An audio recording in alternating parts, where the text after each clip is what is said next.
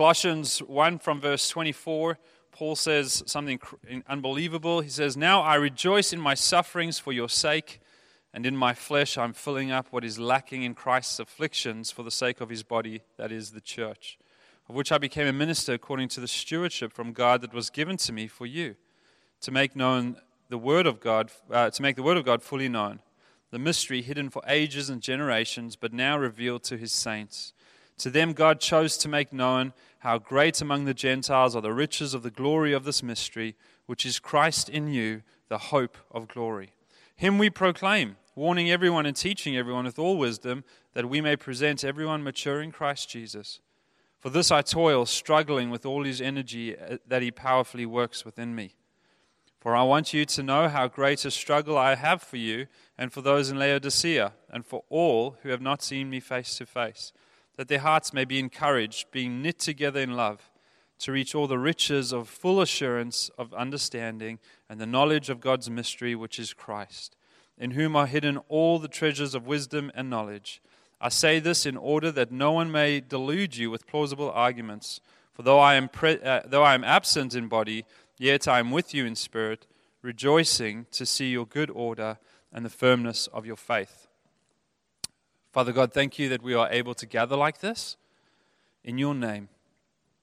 Thank you for your word that is made plainly available to us. Sometimes it's so familiar we take it for granted. We lose the preciousness of it. We forget what you have done to clearly communicate your will and your ways to us. But we thank you so much for your word, and we pray that it would work powerfully upon our hearts this morning, that you, through your word and by your Spirit, would lift our heads and put our eyes back on you and empower us with your faith. We pray that we might glorify you as we live our lives out in Perth. In your precious and wonderful name, amen. This morning I've decided I'm going to be a little bit honest to start. Not that I'm ever dishonest, just a little bit more honest with you to start. In the last few weeks, I've had to really fight for my faith a little bit more than I sometimes have to. I've been tempted to wade in the waters of discouragement. Let me tell you about some of it, and this is not an attempt to get you to feel sorry for me. It's an attempt for you to, with me, understand what Paul is saying in this text, and then get the point across well. So recently, I sat with all 4 children in the doctor's office. One would be difficult, but all 4 at the same time, because all 4 of them needed to see a doctor. That wasn't great. 2 weeks ago, my wife started to realize she's going to miss the birth of her only sister's first baby, something they dreamt about, and she shared about a little bit this morning. This sunk in at the same time that she was missing her closest cousin's wedding. So having to see my wife go through these difficult things and know that there's nothing we can do about it. Over the last couple of weeks, I've met with a few pastors, and all but one seem to have become pretty hard-hearted towards God or the church, or both. A week ago, Nasia's dad, she shared, went to hospital with a heart condition. We've got some biggish pastoral issues we're dealing with at the moment. Some are getting suitable attention, and that's good. Some are 50-50. And whether and then there's some that are just holding us off and not making it impossible to help them out. I've come to realize, and this is not you're going to have to just hear what I'm saying, not what I'm not saying. I've come to realize that 10 a.m. is one of the more discouraging moments. 10 a.m. Sunday mornings is one of the more discouraging moments for me during the week, because the worship team is here, the visitors are here, some of you are here, Josh and I and our families are here. The Live to Serve team is here, and the kids ministry people are here, and we worship together, and most of the church isn't here. By the end of worship, most of the church has arrived and joined the visitors and the rest of us. And it's just discouraging. It feels a little bit unloving and self-centered. This is not a sideways way of pointing out a fact. We've pointed that fact out quite plainly at members' meetings. But it's just discouraging. When, the same as maybe in your children, when you speak to them. I remember my friend Robert Nightingale said, as a teacher's training, that they teach teachers that kids have to hear things 200 times before they learn them, before they'll change. Adults have to hear things 8 times before they hear them or before they change. I'm somewhere stuck in between being a child and an adult. I know it takes me more than 8. I hope it takes me less than 200. So there's patience and there's grace. But the point is you stand at the pool of discouragement and you're tempted to jump in. Something very encouraging there is we're busy doing pre-marriage counseling with Steve and Charlotte. And she mentioned this week, the only thing Steve asks her for is, please be early on Sundays. Don't be late. It's like, really? That's the only thing in your courtship that he asks you for, is just don't be late to church? I'm sure he'll ask for other things in time. I had 4 or 5 other points I wanted to bring up, but I really just felt uncomfortable about mentioning them here. If you're super interested and want to know, I'll share them with you one-to-one, but I don't think this is the platform for it. So over the last few weeks, I've needed to fight for faith. I've needed to go walk those same pathways, get back to Jesus, cling to Him. I say, Jesus, I can't see. I feel like I want to jump into the pools of discouragement. Can you help me see what you see? Can you help me feel how you feel? Why carry on? Honestly, when you're standing at the pools of discouragement, why carry on? So I wrestled with this passage, and eventually I got a grip on it. It was one of those passages you feel like you're understanding, and then you lose it. And then you wrestle with it. But eventually I got a grip on it. And I want to show you some of the things this morning. Christianity is called a cross-shaped life. We enter Christianity through the cross of Christ, through faith in Jesus Christ, but we continue Christianity through a cross-shaped pathway of life. And I want to show you a little bit about how that looks this morning, or what that means for us this morning. First of all, Jesus suffered. The writer of Hebrews says, since we are surrounded by so great a cloud of witnesses, let us lay aside every weight and sin which clings so closely, and let us run with endurance the race that is set before us. So the writer of Hebrews is saying, let us take off sin, let us pursue God, let us run with endurance the race that God has set before us. But listen to his reason why. Why? How would we go about doing this? Where do we get this picture from? He says, looking to Jesus, the author, the founder and perfecter of our faith, who for the joy that was set before him endured the cross, despising the shame, and is seated at the right hand of the throne of God. So the writer of Hebrews says, your life is going to look like the life of Jesus. Look ahead. Jesus has finished his race, but now look to him, and this is what he endured the cross. He founded and perfected our faith, and he did it all with joy, and he's now seated in glory. If that's the pathway that our Savior took to save us, then that's the pathway our Savior is going to lead us as he guides us. And it's going to be a cross-shaped life. So let me just show you, I'll see how well I can lead us through this. So the writer of Hebrews says that the cross is the pillar of our faith. Jesus is the author and the perfecter of our faith. And the place that this happened was the cross. And Jesus, with joy, enjoyed the cross. For others, he didn't need to go through it for our salvation. That's why he did it. And this is atonement. That's what Jesus achieved. That's why Jesus suffered. That's why Jesus took on the attitude of joy to go to the cross for the sake of us, to save us, to rescue us, to bring us to faith. And that's atonement. It's a one and done reality. It's Jesus has saved those whose faith is in him. And the writer of Hebrews thinks that it will help us and encourage us to look to Jesus and to remind ourselves that Jesus has walked this journey of life and he understands the cross-shaped life. The writer of Hebrews wants us to know that Jesus is the author and the perfecter of our faith. He's not just the starter, but he's also the finisher of our faith. Jesus doesn't just get us through the door, Jesus also gets us through the whole thing. And the writer wants us to know that Jesus did this by enduring the cross with an attitude of joy. So what is atonement? What did Jesus achieve on the cross? The Mounce's complete expository dictionary of the Old and New Testament words says, Jesus is himself the sacrifice that atones for our sins. Our sins have destroyed our relationship with God, but the shed blood of Jesus purifies us from all sin and restores us to fellowship with God. That's what atonement is. It's the finished work of Jesus that purifies us from all sin. Just think about that slowly. Purifies us, washes us, cleanses us from all sin, and puts us into relationship with God.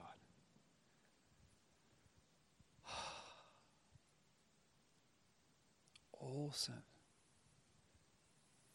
Clean. Right relationship with God. No shame, no guilt, no condemnation. Just you and your Father back in relationship as you were made to be. That's what Jesus achieved. That's what happens when you put your faith in Jesus. That is done. It's finished. It's a legal standing you have with the Father. And that's atonement. But if all Jesus achieved on the cross was atonement, if all it was is just the end, what we would do is then now have to wait. So now we've become Christians, and atonement has happened, and now then we wait. And so we wait in different ways. We have wait with different personalities, wait with different dreams, wait with different cultures. And so, Westerners wait and think we're the bee's knees in the center of the narrative. And so we wait and then come up with things like God helps those who help themselves. Do you know that, and I have an American passport, so I say this personally to myself as well. Do you know Americans think the number one Bible verse in the Bible, the one that most Americans know, is God helps those who help themselves? Do you know that that's not a Bible verse? It's so ingrained in the culture. In other words, yeah, you're saved now, you're a Christian. Now what do? Now you pick yourselves up by your bootstraps. Now you're only going to get what you deserve. Now you're going to work hard to get what you want, and God just wants to bless you. In other words, it's people who stopped at the cross and then went on trying to figure out how we should live, and we put ourselves in the center. Or licentiousness, we go another way. Or morality. So we go morality or licentiousness. But in either way, we're trying now to get on because we got saved. Now we don't know what to do. We're just waiting for Jesus. So I can go and sin however I want. It doesn't really matter. My faith is in Jesus. Or, no, I better help the old lady across the road, prove I'm a Christian, show people I'm a Christian, not swear, not watch bad things, just to prove to myself again that I'm a Christian. My faith is in Jesus while I'm waiting for Christ to return. But it's not. Atonement's not just, it's finished. But it's not the end. It's just the beginning. It's just the first step in the race. It's just the gun has gone. Boom, you've been atoned. Now run. Sorry, depending on how you heard that analogy, no one is trying to shoot you. I more meant the 100-meter race. Not so much Hunger Games. So Tim Keller says, the gospel is not just the ABC of the Christian life, but the A to Z of the Christian life. The gospel is the ABC. It's the basic, the 101. How do you get saved? Through Jesus Christ alone. It's it. It's the basic. It's the 101. It's the ABC of the Christian life, but it's also the A to Z. It continues being the only way in the Christian life is the gospel, is the cross-shaped life. So the cross wasn't only the means by which we're saved, it's also the method by which we live. And that's discipleship. That's why we make disciples. We're teaching them how to live the cross-shaped life. Jesus says to his disciples, he says, go make disciples of all nations, baptizing them in the name of the Father and the Son and the Holy Spirit, and teaching them. Pause. These are people who believe in Jesus. He doesn't just say to them, that's very good. Well done. Now just wait till I come back. He says, no, go and make disciples and teaching them. In other words, he gives them a command to obey. The disciples have to now go live a cross-shaped life. They have to go do what Jesus has given them to do. And what Jesus has given them to do is to go make other disciples who obey everything I have commanded. Jesus wants to save us, and then he wants to lead us. He wants us to learn how to walk with him. So Jesus suffers to save. Now Paul is suffering. Paul says, I rejoice in my sufferings for your sake.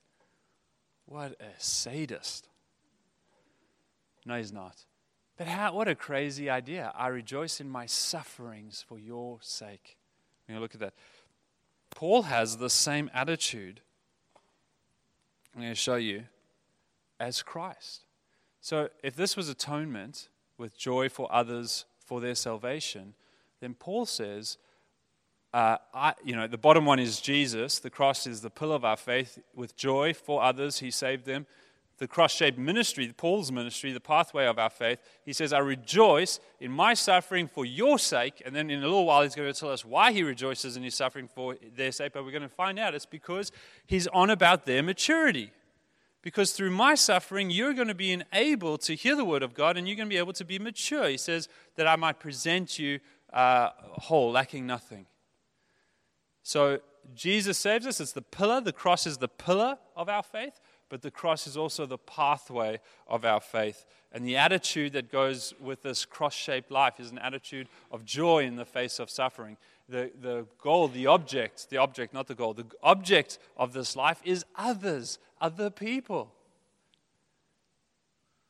In terms of Christian ministry. And the goal is maturity. Paul's not trying to resave them.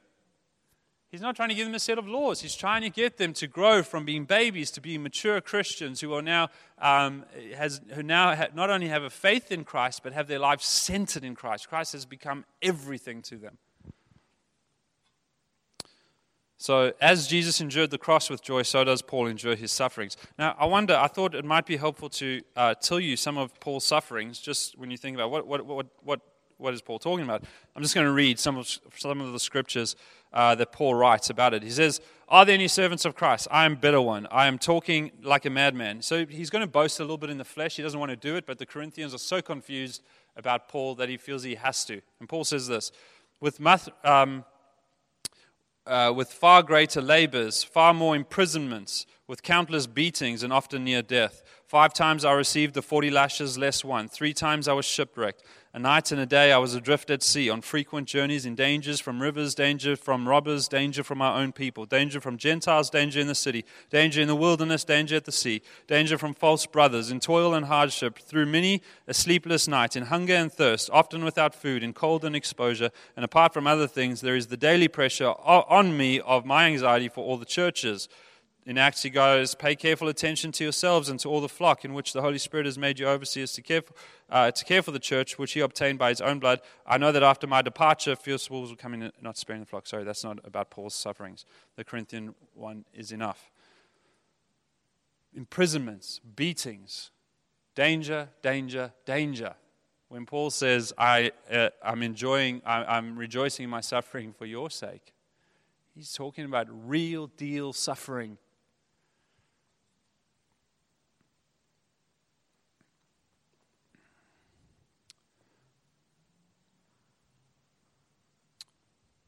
He says, in my flesh, I'm filling up what is lacking in Christ's afflictions for the sake of his body, that is the church, of which I became a minister according to the stewardship from God that was given to me for you. It's not self-induced suffering. It's not avoidable suffering. It's not mild suffering. It's not just life suffering. It's suffering that is because of his relationship with Jesus and his love for the church. And his choice to walk the pathway of Jesus is leading to these incredible sufferings in his life. And it's not suffering for atonement's sake. He's not suffering so that they might be saved. He's suffering for their maturity. He's suffering to teach them about the cross-shaped life, how to go on with Jesus. As you have started, so you should continue. He says, I have become a minister of the church according to the stewardship from God that was given to me for you. And here's what in verse 25 and 28, he says what he's supposed to do. This is what he is. As a minister of God, this is what he is. He says, to make the word of God fully known, him we proclaim, warning everyone and teaching everyone with all wisdom, that we may present everyone mature in Christ. Paul's attitude is joy. Paul's object, just like Jesus, is others. But the only place where Paul goes different to Jesus is that Paul doesn't think he's participating in with Jesus in saving people. He thinks he's now sitting on the shoulders of Jesus, training people that have been saved. It's about their maturity, not their salvation. That's Paul's outcome. That's what gets him. So when he says, "I'm in my flesh," I'm adding to the afflictions of Christ. That's that which is lacking. There's nothing lacking in salvation, but there's lacking now in growth, in discipleship, in maturity. The thing is that Paul can't actually do it. Paul was an incredible man. Paul was the Jew of Jews. Paul was well trained under the high priest Gamaliel, one of the most famous Jewish high priests. Paul was the top student. Paul was probably quite wealthy, very intellectual. Paul was gaining fame and was quite powerful. He had permission to persecute the church. He was quite zealous, quite passionate. But Paul was completely unable to save himself. That's how Paul was, and he was completely blind to faith in Jesus until he had a revelation of Jesus and was blinded by Jesus. Paul was completely blind to Jesus until Jesus blinded him, and all he could see was Jesus. Go read Acts. An amazing story. Paul couldn't save himself, and Paul can't disciple others by himself. The only thing that we can do in our own energy is run in the opposite direction of Jesus. The only thing we can prove to ourselves is that we can't do it by ourselves. And as long as it takes, you have that long. But please learn the lesson sooner than later. And Paul couldn't do it by himself. So Paul believed in Jesus. Paul was baptized in Jesus. Paul received the Holy Spirit in Acts. It says that when he was blinded, a guy named Ananias came to him, said, "God sent me here to pray for you. We're going to baptize you, and God wants to open up your eyes again," because after seeing Jesus, he went blind. He said, God wants to give you back your sight, and he wants to give you the Holy Spirit. And then they baptized Paul, and Paul began his ministry. Paul began his ministry because he was filled with the same power that raised Jesus from the dead. Because Paul received the Holy Spirit, and the Holy Spirit raised Christ from the dead, and the Holy Spirit brought Paul a power that wasn't his and an energy that wasn't his to continue in sufferings, to be in prison and to be beaten and to be shipwrecked and to be bitten by snakes and to be persecuted and to rejoice in all of that. And so Paul says in verse 29, listen to him, I toil, I struggle. That's personal. That's how it feels. I toil, I struggle, struggling with all. Hold on a second. The sentence gets messed up now. I toil, struggling with all his energy, that he powerfully works within me. Is it a grind, being in prison, being shipwrecked? Remember, Jews probably, in Paul's day wouldn't be swimmers. So when he's shipwrecked, that's like pretty bad. Bitten by poisonous snakes, beaten near death. Does this feel hard? Does this feel tough? Is it difficult to get yourself up again? Is it difficult to keep going? Is it fair to ask the question, why carry on? Is it fair to say Paul had to fight for his faith? Is it fair to say that maybe on occasion he stood with his toes over the pool of discouragement and he was tempted to jump in and wade in those waters? It's fair to say that, I think. Except for one thing. Paul had found the key. As we sang today, he had knelt down humbly before Christ and he had never got up.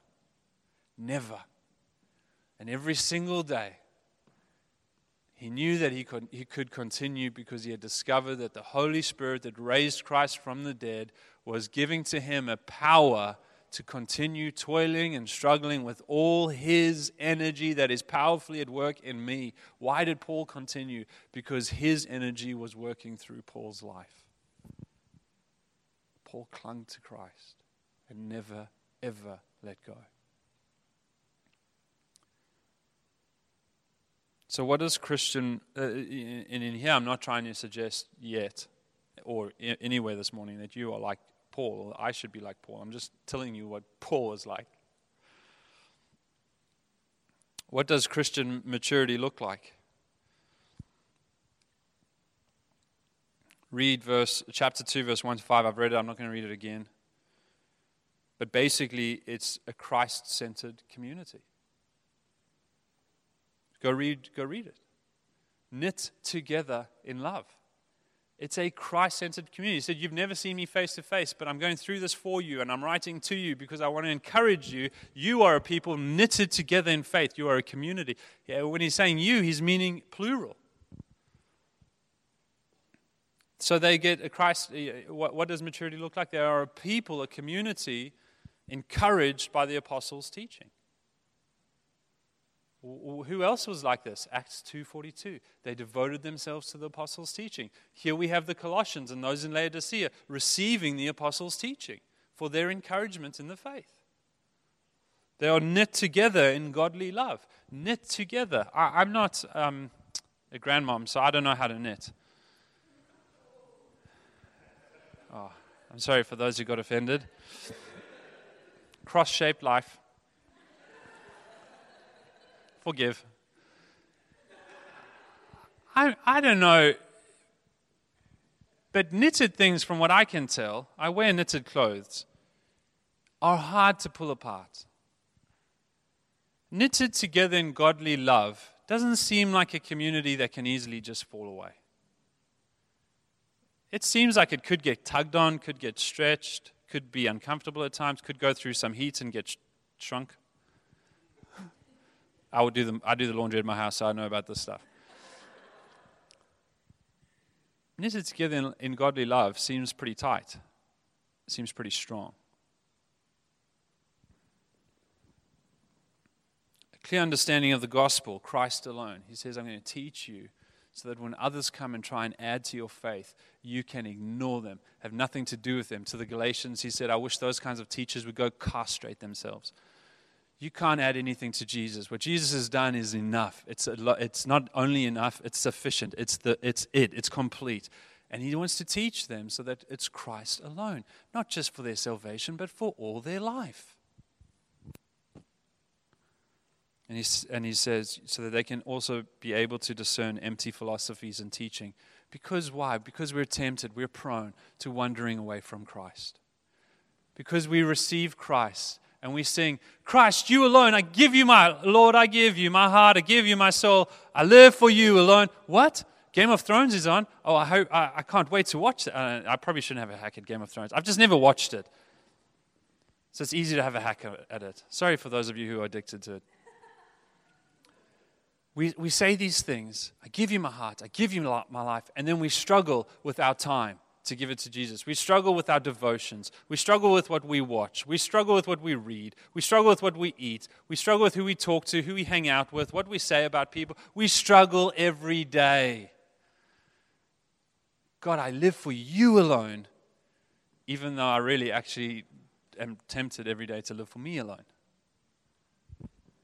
And so Paul wants to teach them so that they can see these empty philosophies, that they can see into their own hearts, that they can deny those things and come to Christ. And the other thing, one, if you go read those 5 verses, the one is a Christ-centered community. They're not independent. And the other is, he says, listen to this in verse 5. This is his conclusion to why he goes through all these sufferings, why he adds into his flesh suffering for the sake of the church. At the end of verse 5, he says, I rejoice. That's how he started. I rejoice in my suffering. Here's what he rejoices in. Here's the object. Here's the conclusion.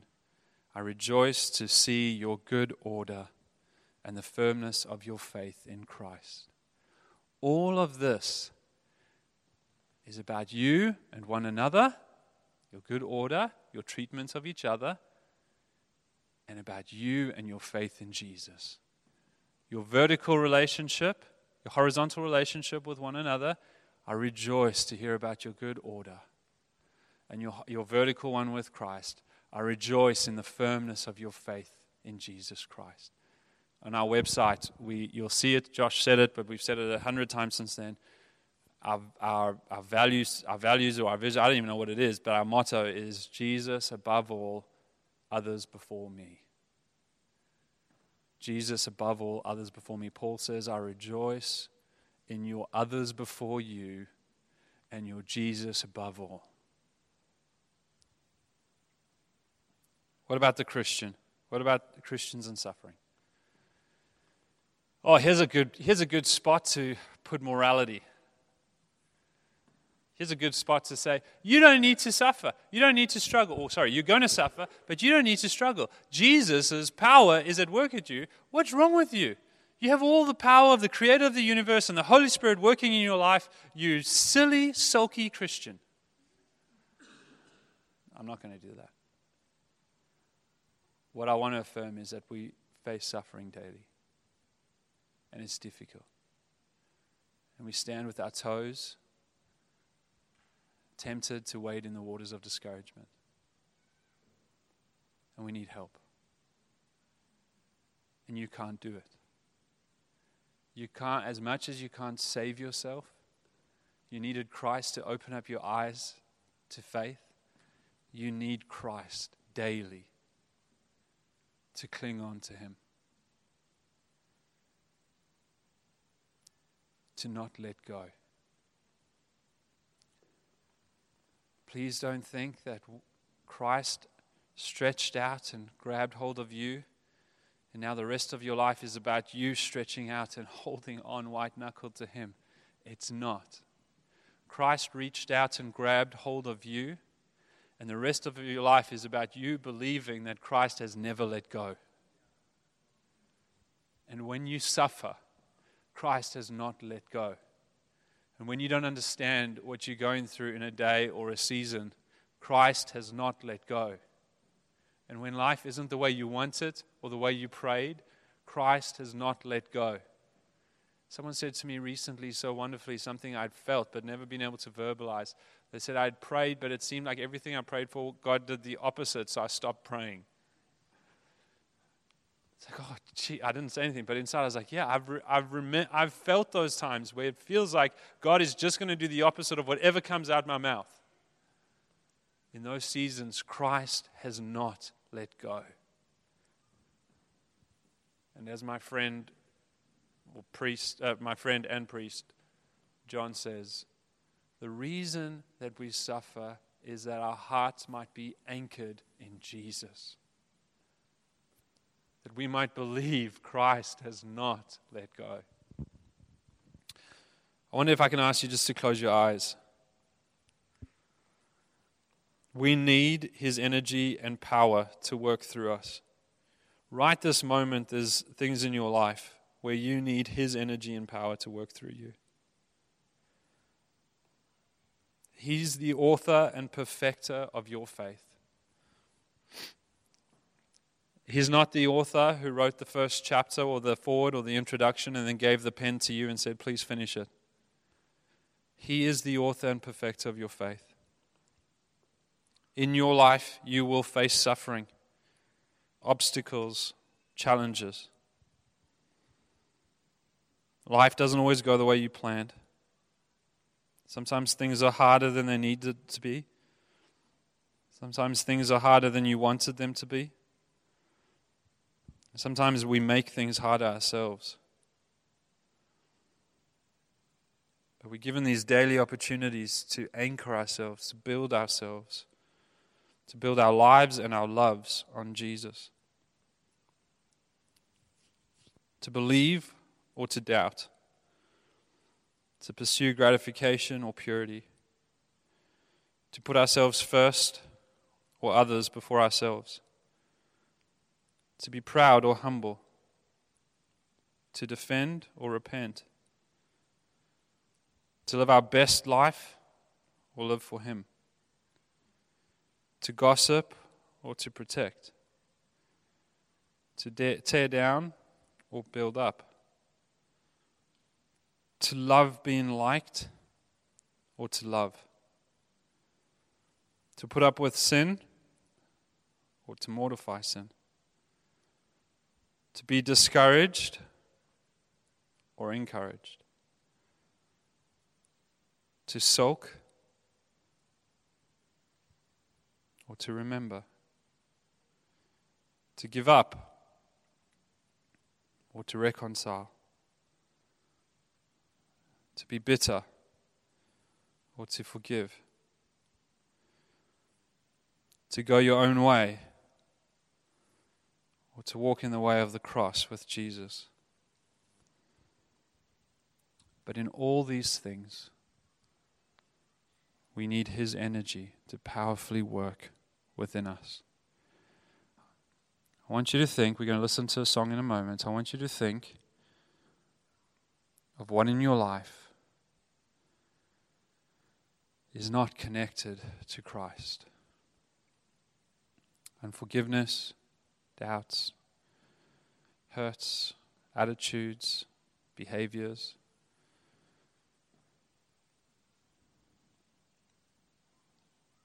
Hold them in your mind's eye, open-hearted. And as the song plays, I want to ask you to pray for yourself. To give some things up to Him. To say, God, I give you that. To repent where you've been wrong. To come out of this song knowing and trusting that He is clinging to you. And trusting for His power to work through your life.